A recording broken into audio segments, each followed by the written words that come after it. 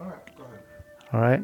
So we made our way to Linsgade, and we're in the store Can Family, Can Family. and we're talking with you. Who you're the owner of the store? Yeah. What's your name? My name is Martin, and I run the shop with my wife Stine. Yeah. And we've been here since 2004. Yeah. Yeah. That's a long time. Yeah, it is actually. But it's nice. It's a combination of what we're into. So it's records, and then it's the art that we produce ourselves, me and Stine.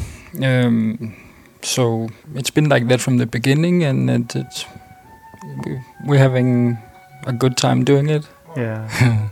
It's so I always came around here because of the records.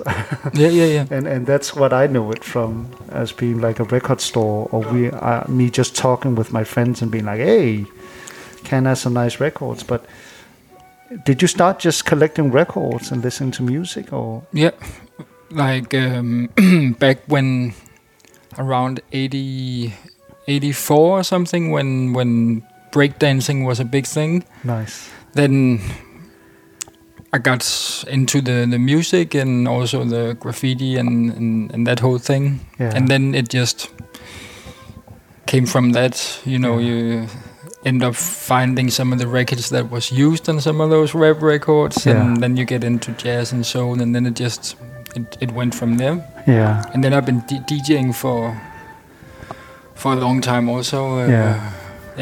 Do you still DJ? Yeah, I do. I mean, not during Corona, of course, but before that, I still play maybe once a month or something like that. Nice. So that's a good transition, right? Yeah. We had DJ Week last week on the radio. Oh, what? Yeah, and next week is like illustration and art week. And Alex Wills told us about the shop. And I actually thought it was this shop, but I wasn't sure. Yeah. Because I often walk this way with the child. But I'm new to Copenhagen, so it's always been like, I think you guys were closed, but I looked in and I guess I saw what is you or your wife's illustrations and vases, and I thought, oh, that's a really nice shop. Yeah. So it's nice to like walk by and then you're here. Totally.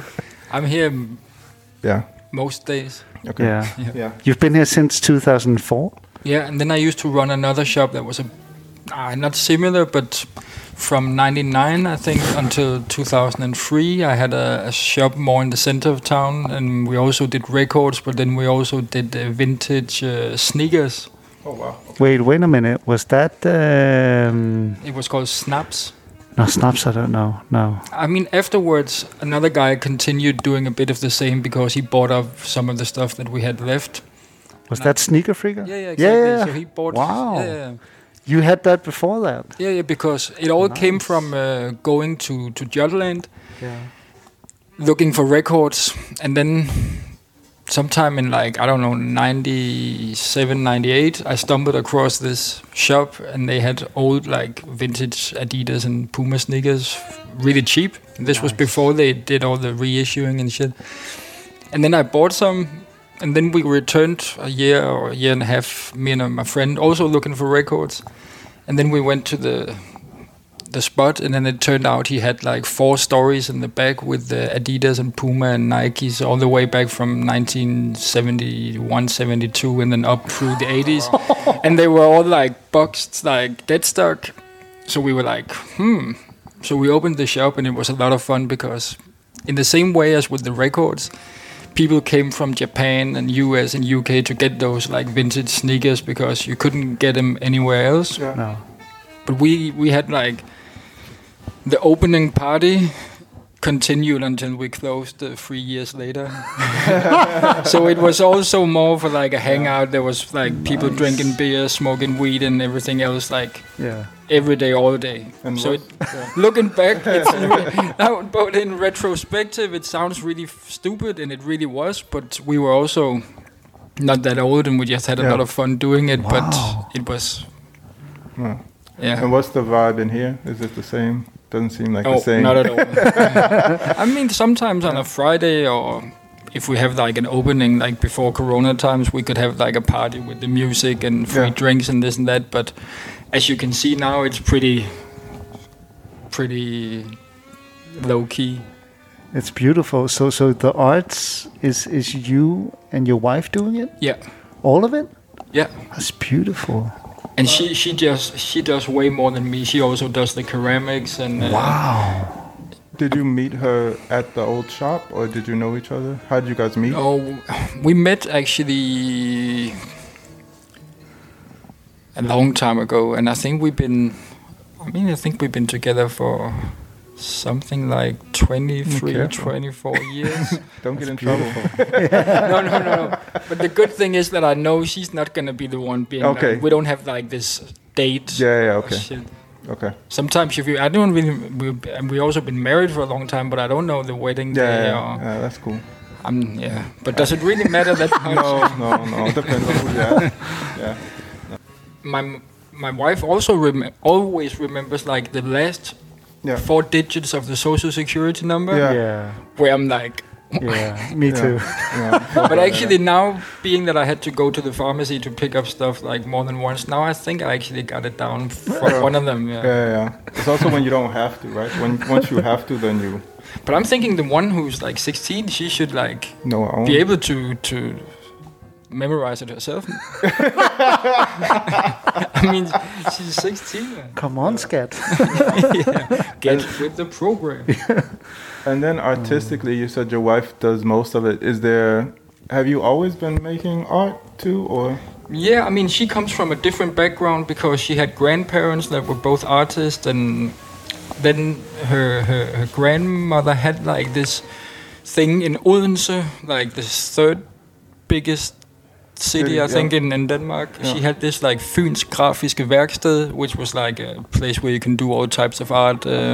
And she kind of grew up being there, so she always been like doing stuff besides just like drawing like everybody else. And for me, I got into it through. I mean, I always been like to draw, and then through the graffiti thing,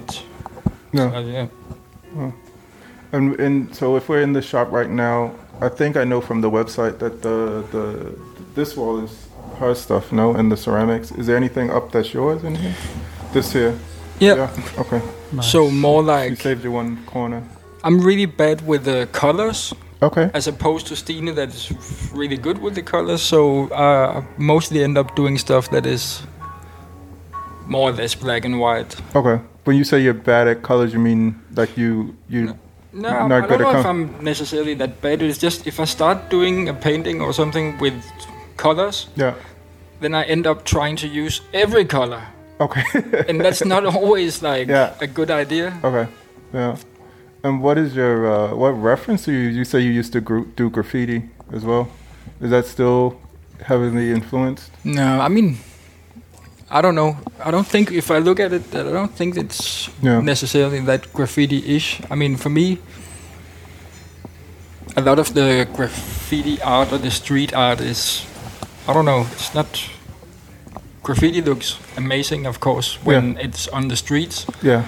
But a lot of the stuff when it's transformed into like a painting or a canvas, I don't know, it's not really for me the same. Yeah, that's what they say. The biggest critique about street art is often like they like cut out the whole wall. I mean, that's kind of famous. Like all these Keith Haring paintings he did in the 80s, rather than they just take the whole wall. There was a church, I think over like last year, they were going to sell this church. They just went bankrupt. And Keith Haring had done a huge mural in the whole staircase, because it used to be like a boys' home, right? So it was like, oh, I'll do this for the kids. And then when they sold the church, they literally cut out the entire staircase, like, and then put it at auction. Damn. And that's like super common. Yeah. Yeah. Also with the Banksy stuff, they take the whole wall. Yeah. I spoke to this guy that was here because my friend, he did a book about him. His name is Nicholas Taylor. And he used to be in this band called Grey. And that was him and Vincent Gallo and Basquiat. And he's been living in the same apartment in New York for ages. I mean, he's probably close to 60 or something. And he was like really close with Basquiat back then. Yeah. And he has this whole like wall within his apartment that is one big painting that wow. Basquiat did. And somebody, like I think several people told him, you know what? I mean, if you could take down this wall, you could get like millions in dollars. Yeah. And he's not a rich guy at all. He's just like he's DJing. He's doing, I don't know if he does photography or something. But he was just like, oh no, I could never do that. I mean, my friend did it within my apartment. I've been living here for 40 years. I'm going to continue living here. Yeah. And it's just so nice to hear that. I mean, you could totally understand if the guy was well off and made a lot of money. It was like, why? But I mean, this could change everything. But it's just so nice to hear some people be like, what? I could never do that. That's pretty like true to the whole thing. So, and then what is your what purpose does your art serve for you still? Like for when? Me? Yeah. I don't know. I mean, I like doing it. Yeah. I mean, I try to draw every day, and a lot of this. I mean, I also draw just for knowing that you're gonna throw it out afterwards. Yeah. Okay. So I don't sit down to do something that I think is gonna be something that you could put on the wall here. I mean, I just try to do it as much as possible, and then I mean, it's also when people. I mean, probably I should be better at trying to explain, like, okay, this picture has this deeper meaning for me, like, but it really doesn't. I just make it, and I have some fun doing it, and that's pretty much it. So I don't come up with like quirky titles and deep, meaningful, like, okay, this symbolizes blah, blah, blah. It's like, nah, man. it is what it is. It is what it is. Yeah. It's just a drawing or whatever. Yeah.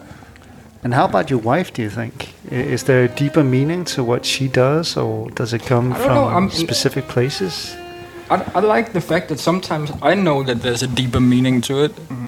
Like, if you see like the ceramics that are up there, you see these like guys smoking cigarettes, and then it just says "Let's smoke."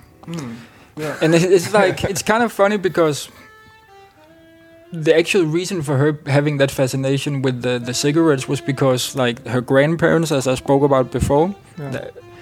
When you look through old pictures, like family albums and shit, every single picture you see of those, like the grandparents, they have a cigarette. I mean, even when they're in the water, they have a cigarette. It's like, how do you even do that? Okay.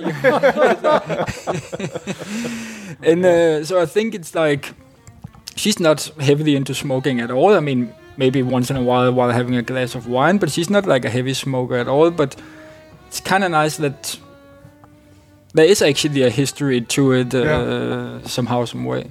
Yeah. And I don't know. I mean, she's probably. I don't know. I mean, they have titles, but it's more like.